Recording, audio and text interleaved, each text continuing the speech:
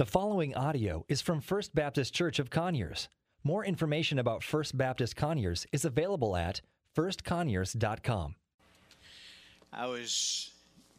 Couldn't help but think this morning as we were watching those who followed in believers' baptism that it really is a picture of what our mission is here at First Conyers. And in my opinion, not only our mission here at First Conyers, but I believe it's a mission that Christ has given the church, that we are to be displaying God's grace to all people in the same way that He has displayed His grace in our lives. How many of you would say that God has definitely and is continuing to display His grace in your life every single day? And it's our desire that God use us as ambassadors of Christ, that everywhere we go, that we display His grace, being conscious that God wants to use us to bring others to faith in Christ, that God wants to use us not to just bring them to faith in Christ, but they would be engaged in a relational discipling process so that as we follow Christ, we share with them those things that we have learned as we're continuing to follow Christ, and that we would send them for Christ. I'm just thrilled as Justin and Ellie had come to be baptized that immediately both of them came to a place where they desire to be discipled relationally. We're now weekly. Tammy is meeting with Ellie and I'm meeting with Justin, and we're walking together as we follow Christ, just sharing what we've learned in following Christ. And if I can take the liberty, you heard their journey. And I look back on that and I think one of the key things in a believer's life is that they are discipled in the Word of God in following Christ. That way we are not led to and fro by every wind of doctrine. And I thank God for the journey that He took you guys on. And now that you fully trusted Christ, you're on that journey to grow in Him. Can we just tell the Lord thank you for that one more time? I want to make you aware of a couple of things. Number one, if you're our guest, we would ask you to take this Connect card that's in front of you, fill that out. If you would please give us your information. We'd love to follow up with you just to say we love you. We thank you that you visited with us. And if you have desire to know more about the ministry and the mission here at First Conyers, you can fill that out. Next Sunday, at 12 o'clock, or excuse me, at our 10 o'clock service, and also a 6 p.m. service will be our Christmas musical, conducted not only by the choir, the worship team, and the children's ministry. So I want to encourage you to be here. And in the lobby, there are thousands of these cards. And so I want to ask you to take them and invite everybody that you can to be at one of these. It's part of that mission, right? That we invite, that we encourage people to come. They will hear the gospel. They will hear of the worthiness of Christ. So be engaged in that. And lastly, for the calendar, there's another card available of upcoming special events and services during our Christmas and New Year season. So please take one of those and be aware of that. I want to ask you to take your Bibles and turn with me to the letter of 1 Corinthians and go all the way back to the back of the book, the end of the letter, beginning at the end of chapter 15, and I have selected the passage beginning in verse 51 of chapter 15 all the way through verse 4 of chapter 16. But this morning we're going to focus on one specific verse, and that is in verse 2. But I want to make sure that you're aware of the context that this one verse is taken from. How many of us understand that to arrive at correct interpretation of Scripture, we always have to look at the context, what came before and what's coming after that, so we understand and know what God is speaking to us through His Word. And this verse that Paul encourages them in verse 2 is one that has pertinent relevance specifically to this day that we have set aside for our annual giving in our send offering. Now, for those of you who are new to the church, our send offering is an annual missions offering that we receive every year. It is an overflow. It's an above and beyond what our regular giving is, so that we can fund missions not only locally here in our area and in our state, but in other parts of the world as well. well, and I'll give more specifics on that as we get in the message. But this morning, the exhortation in this particular occasion that's taken place, I think is very appropriate to this idea of a send offering or a missions offering. I told someone this morning that I was a little bit angst about preaching on giving this morning, and because it always sparks different responses. But then the Lord spoke to my heart and said, J-Mo, you are not responsible to move anybody to give. That's my job, the Holy Spirit's job. My job is simply to convey what the Word of God says as my family and I, we walk in obedience to it, and to encourage that in every believer's life who is a member and a part of the body of Christ. So Paul writes this in verse 2, he says, on the first day of every week, each of you is to put aside something and store it up. A good translation of that is to hoard it up. So we're all called to be hoarders. It's a joke. But the emphasis there is to store it up, to make plans to that, to put something aside as He prospers or as God provides, so that there will be no collection when I come. Now, the occasion that Paul is writing this to that church in Corinth is what was taking place in Jerusalem, where the early church was birthed. And as a result of many Jews in Jerusalem placing their faith in Christ as the Messiah, trusting His life as a sinless life, that He was buried and He paid a price, an atonement for your sins, my sins, and their sins, that He was raised again on that last day, and they placed their trust in Christ, walking away, if you will, from the rules and the regulations of Judaism, that there was great persecution that broke out in Jerusalem because they had received Christ as Messiah. And as a result of that, there was persecution that came to them. And a form of that persecution was that many of them who may be employed or who may sell on the market to those who were Jews, they found that all of a sudden there was great lack and there was great need. You might say that they were ostracized from the Jewish community because they had placed their faith in Christ. And Paul became aware of this great need that was there within the church. And so he writes to those believers in Corinth, and undoubtedly he probably wrote to other or gave instructions to other church bodies, church locations around that area. And he was receiving an offering from those churches so that they might help their brothers and sisters in Jerusalem in a great need that they had. Paul felt that it was not only his responsibility, but it was the responsibility of the body of Christ, that when there was a need in a particular area, particularly in Jerusalem there, that they provide from God's abundance in their life so that they might give to help that need. And so here we say that Paul was responding to a need. He felt like there was a personal responsibility, and there definitely was a need there. When we look at the book of 1 Corinthians, there's the starting point in verse 9 of chapter 1 where Paul opens the letter and he says, God, who has called you into fellowship with His Son Jesus Christ, our Lord, is faithful. Can everybody say amen, that God is faithful?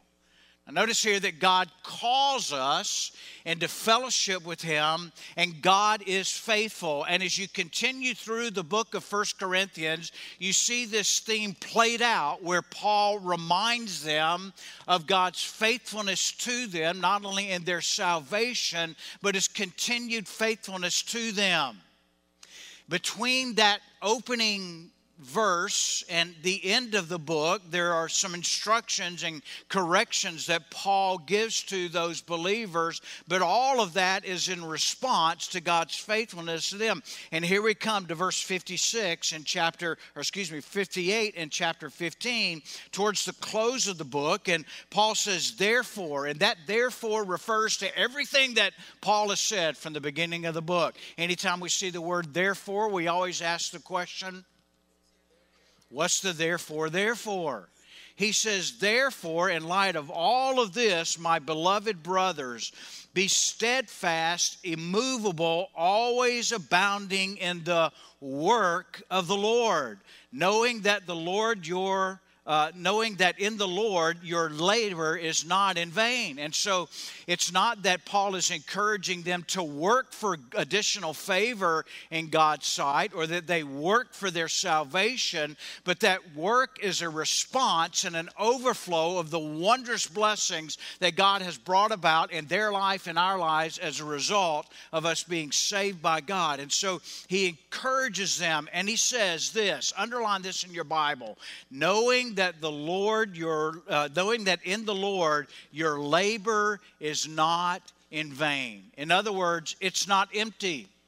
What you and I do in response to God's love for us and in the way that we serve Him as He leads us is not in vain. It's not empty. But God is faithful and God will produce. It's what we call kingdom production. That when we sow in serving, when we sow in giving, when we sow in these different ways, we may not see it immediately, but God will not waste that. It's not done in vain. I like to say this, that anytime the Holy Spirit of God prompts a believer to serve in a specific way, He has not called them to examine the results. He has called them to be faithful and to serve in that way. And we leave the results of that up to God, because it is only by the Spirit of God and not by man's might. Amen? One thing we've got to recognize is that in the original Greek, between chapters 15 and 16, there's no paragraph break, or there's no chapter break. It's a continuing flow of Paul's idea as the Holy Spirit is leading him to write. And Paul goes out of this incredible, rich theological discourse of the reality of Christ's death, burial, and resurrection from the dead, and the hope that we have that on that last day there will be a trumpet that sounds, and we too will be caught up to meet Him in the air. And then he goes right in from that deep theological that you and I could just stumble over our brain thinking about all that is involved in the gospel. He goes to this of practical living, or living out the application of these rich theological truths. I like to say this, that if all a believer does is concentrate on theological nuances, they are nothing more than an educated theologian.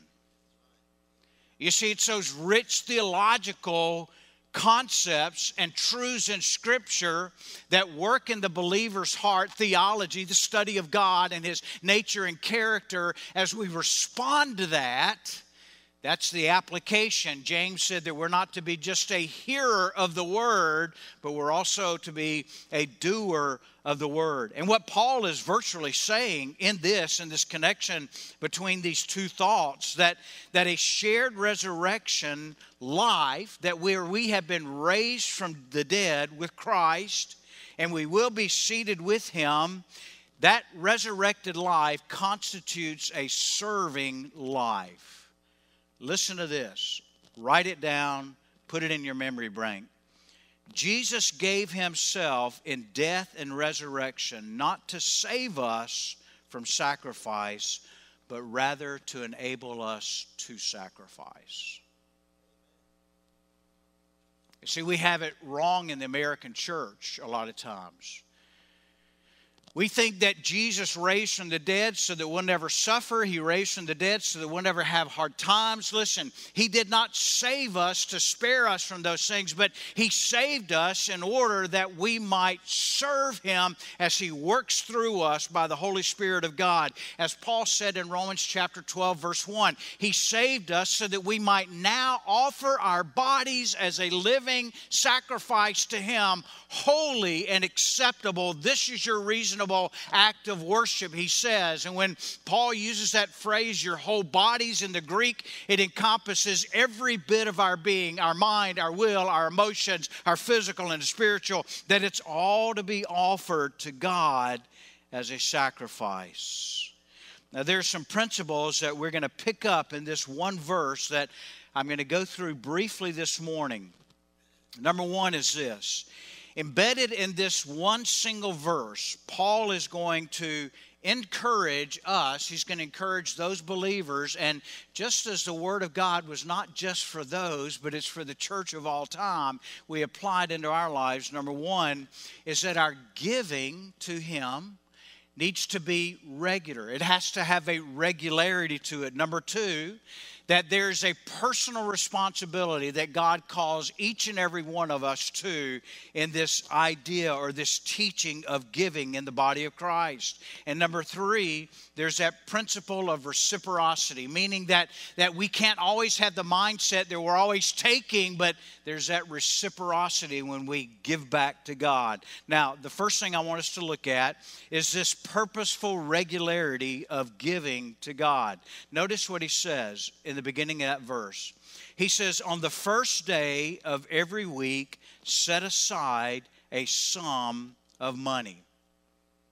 That we are called, he encourages us, that there's a recognition on that first day of every week that we're to set aside a portion that we are going to give to God. And somebody would say, well, why do we give to God? God owns the cattle on 1,000 years. God doesn't need it, and you're absolutely right. God doesn't get it. But what I've learned through giving is God doesn't need it, but I do. So he says every week, set aside that portion that you're going to give.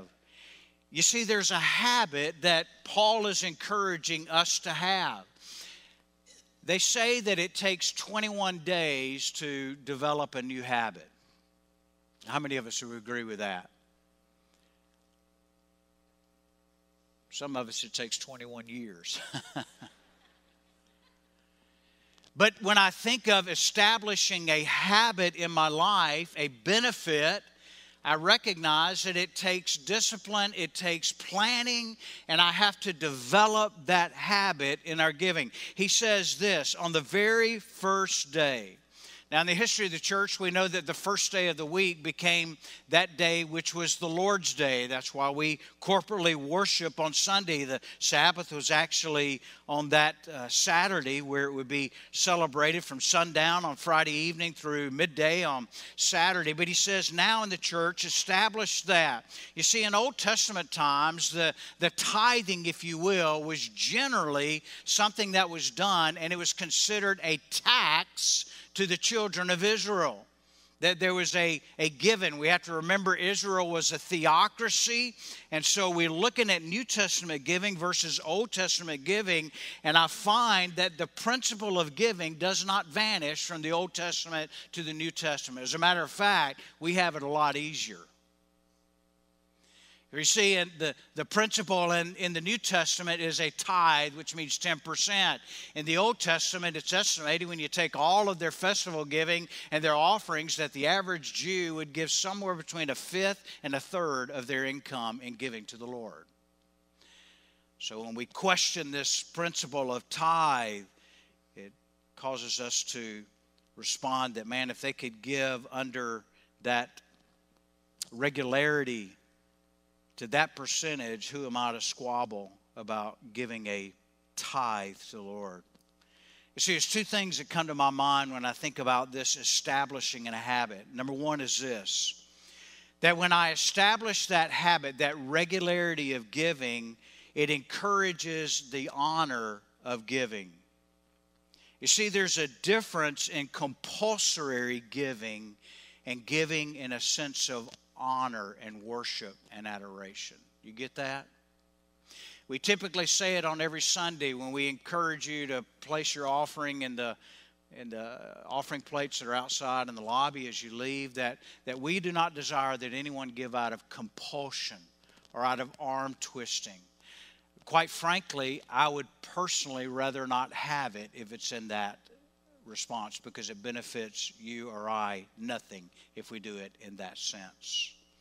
but he gives an honor. Notice what he says again. He says, on the first day of every week, each of one should set aside a sum of money so that, now listen to what Paul says, so that when I come, no collection will have to be made. Now, I stop and pause and ask myself the question, why is it that Paul desires that they hoard an amount, they set aside an amount so that when he comes, he will not have to take an offering? Well, there are a couple of things that come to mind as I look in my experience in the church where sometimes offerings have been emphasized. And number one is this, that Paul did not want it to be a high pressure sales pitch. And as a result of Paul's presence there, Paul the apostle is coming, and we're going to take an offering for these believers in Jerusalem.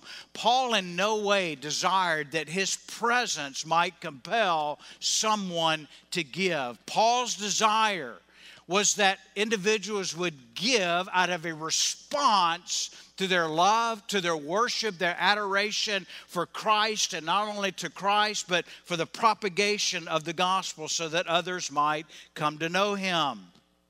Paul didn't want any high pressure placed on the body for generosity. I have been, and I'm sure you have been, a part of times where a power preacher or things are used to strike people's emotions so that they will give. As a matter of fact, I've had some pressure at times given to me on this send offering that I really need to puff it up. I really need to, and the thing that comes to my mind are those little frail dogs on the TV commercial that compel you to give. I'm just talking straight this morning, okay? Years ago, Sandy and I knew a young couple in a church where we were members at, who were asked that the wife would share her testimony as a result of her life before she came to know Christ, because the church was endeavoring to open a crisis pregnancy center. And I'm all for that, amen? We're praying that that horrible decision it was made that sanctioned the taking of innocent life will be overturned this year. Amen?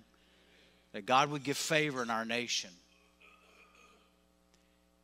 And she was asked to share her testimony. And our testimony was this briefly, that before she came to know Christ at an early age, the age of 16, when she found herself as an unwed teenage girl, her mother drove her to an abortion clinic without a word being said in the car on the way to the clinic, and not a word said on the way back to the clinic to take care of that mistake. As a result, it set up in this young lady's life not just a third, but 4 abortions that she had had in her life before she came to know Christ. And it was a very moving testimony, and she had never shared it in public. And when she and her husband were asked if they would share it, they agreed to share it. A very private. How many of you can imagine how private that testimony would be? And so as she shared that testimony of her life and how God had radically changed her life, immediately after the testimony was given and there was not a dry eye in the congregation, ushers came forward to pass plates. And can I tell you, while I was all for to see the support underwriting of that abortion clinic, my heart was broken because I knew that the young lady that had shared that testimony and her husband felt utterly violated and used for a manipulation of the crowd. Can I tell you this? That type of giving is not by the Holy Spirit of God. Now, the individuals that gave, they gave out of a right heart, I trust. But the exploitation, folks, can I tell you that that's not the way it should be? Can I get an amen on that? So Paul was concerned. You see, our giving should always be out of a response to God. He says here that there's a personal responsibility of giving to God. Point number 2, there's this point of personal responsibility. He says again in verse 2, each one of you should set aside a sum of money. You see, Paul's words on that day not only apply to the church there in Corinth, but it applies to all of church history since that point, and particularly to the local church as well. What was true of Corinth could be true of any local church and ours today as well. Notice the inclusiveness of this personal responsibility. He says, let each one of you lay aside something. It was not discriminate. It was not just for the rich, but it was also for the poor. It was not just for the male, but it was also for the female. It was not only for the old, but it was also for the young. It was not only for the married, but it was also for the single. That there's a personal responsibility that each believer has based on the Word of God that we are to give out of God's supply in our lives. I can remember years ago, probably around 2008, I was in the nation of Mozambique. If you don't know where that is, look it up. Mozambique is one of the poorest nations in all of Africa. And we were engaged in training national pastors there through the BTCP curriculum. And one of the pastors that was in the class had invited me to go some 2 hours or so from where we were to see his little village church. And as we got there, can you just trust me when I say it was not an edifice like the one we have the privilege of worshiping in every day? Nobody complained there about the temperature because everybody was hot. But as I was about to leave, he wanted to give me a gift. And he gave me, now this is everything you can imagine when you look at a bush village in Africa. Just the poorest conditions you might ever imagine. But the pastor there wanted to give me this. This was their only offering plate. Now, the thing that is not a part of this that once was that I used to be able to smell it, and I could smell the smoke in the offering plate. And he wanted to give this to me as a reminder of God's faithfulness, not only in my life, but His faithfulness in their life as well. You see, Jesus commended the widow and her widow's mite. It wasn't the amount that she was giving, but it was the heart that she had given in. And so Paul reveals, not only in 1 Corinthians, but in 2 Corinthians as well, that there were many that were giving out of their extreme poverty. He writes the second letter to Corinth, and he speaks of those in Macedonia, how they had given out of their extreme poverty to help those who were in Jerusalem. The second point is this, that this directive of personal responsibility is that each of us should set aside a sum. I've already said that phrase set aside could be taken from a little hoard, that there's an intentionality, there's a planning of giving in that, and we're to deliberately set it aside. Now this morning while we're receiving our send offering, you may not be prepared to give, but I would encourage you in this, that as the Lord leads you, not as I compel you, but maybe from this day till the next year when we take our annual offering, that you determine, I'm going to take that $10 that I'd spend on a macchiato.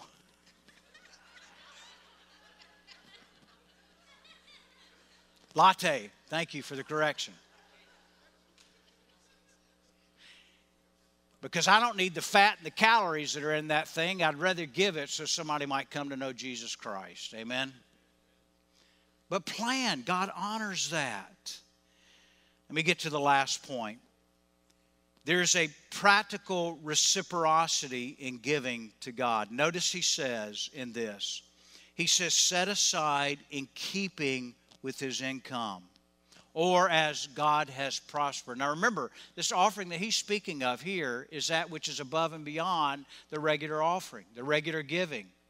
The regular giving is what we give every week, or whether it's a biweekly basis or a monthly basis, where we give a tithe or a portion of our giving to the Lord for the work of the ministry.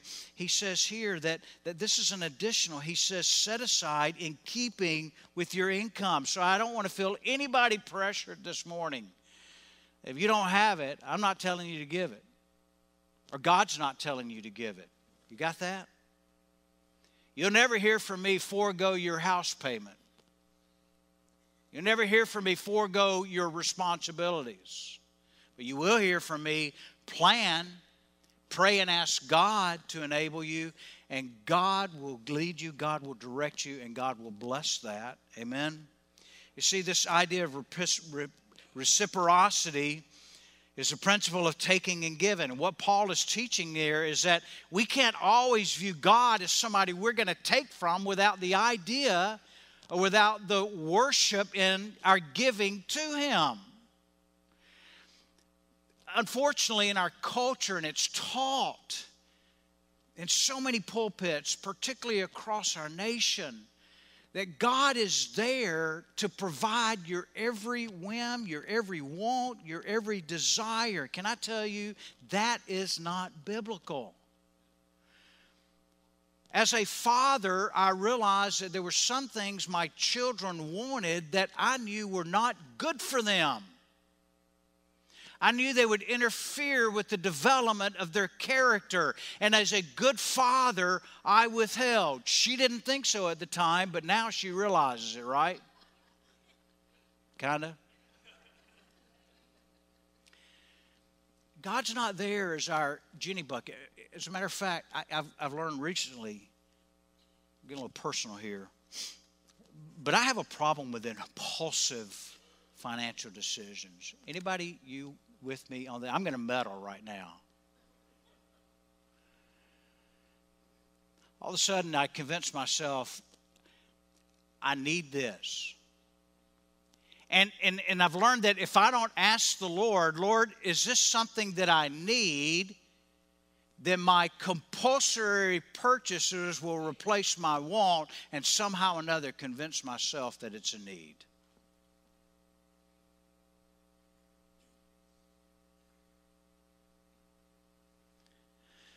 The thing that I need in my life is that my whole being would be presented and offered to Him as a living sacrifice. And as I walk in that, then I recognize more of what my needs and my wants are. Two things that emerge in closing. Number one, a consideration of what we receive from God. You see, we often think of receiving from God in monetary ways. But can I remind you that in Ephesians chapter 1, verse 3, he says that spiritually we've received every spiritual blessing in Christ.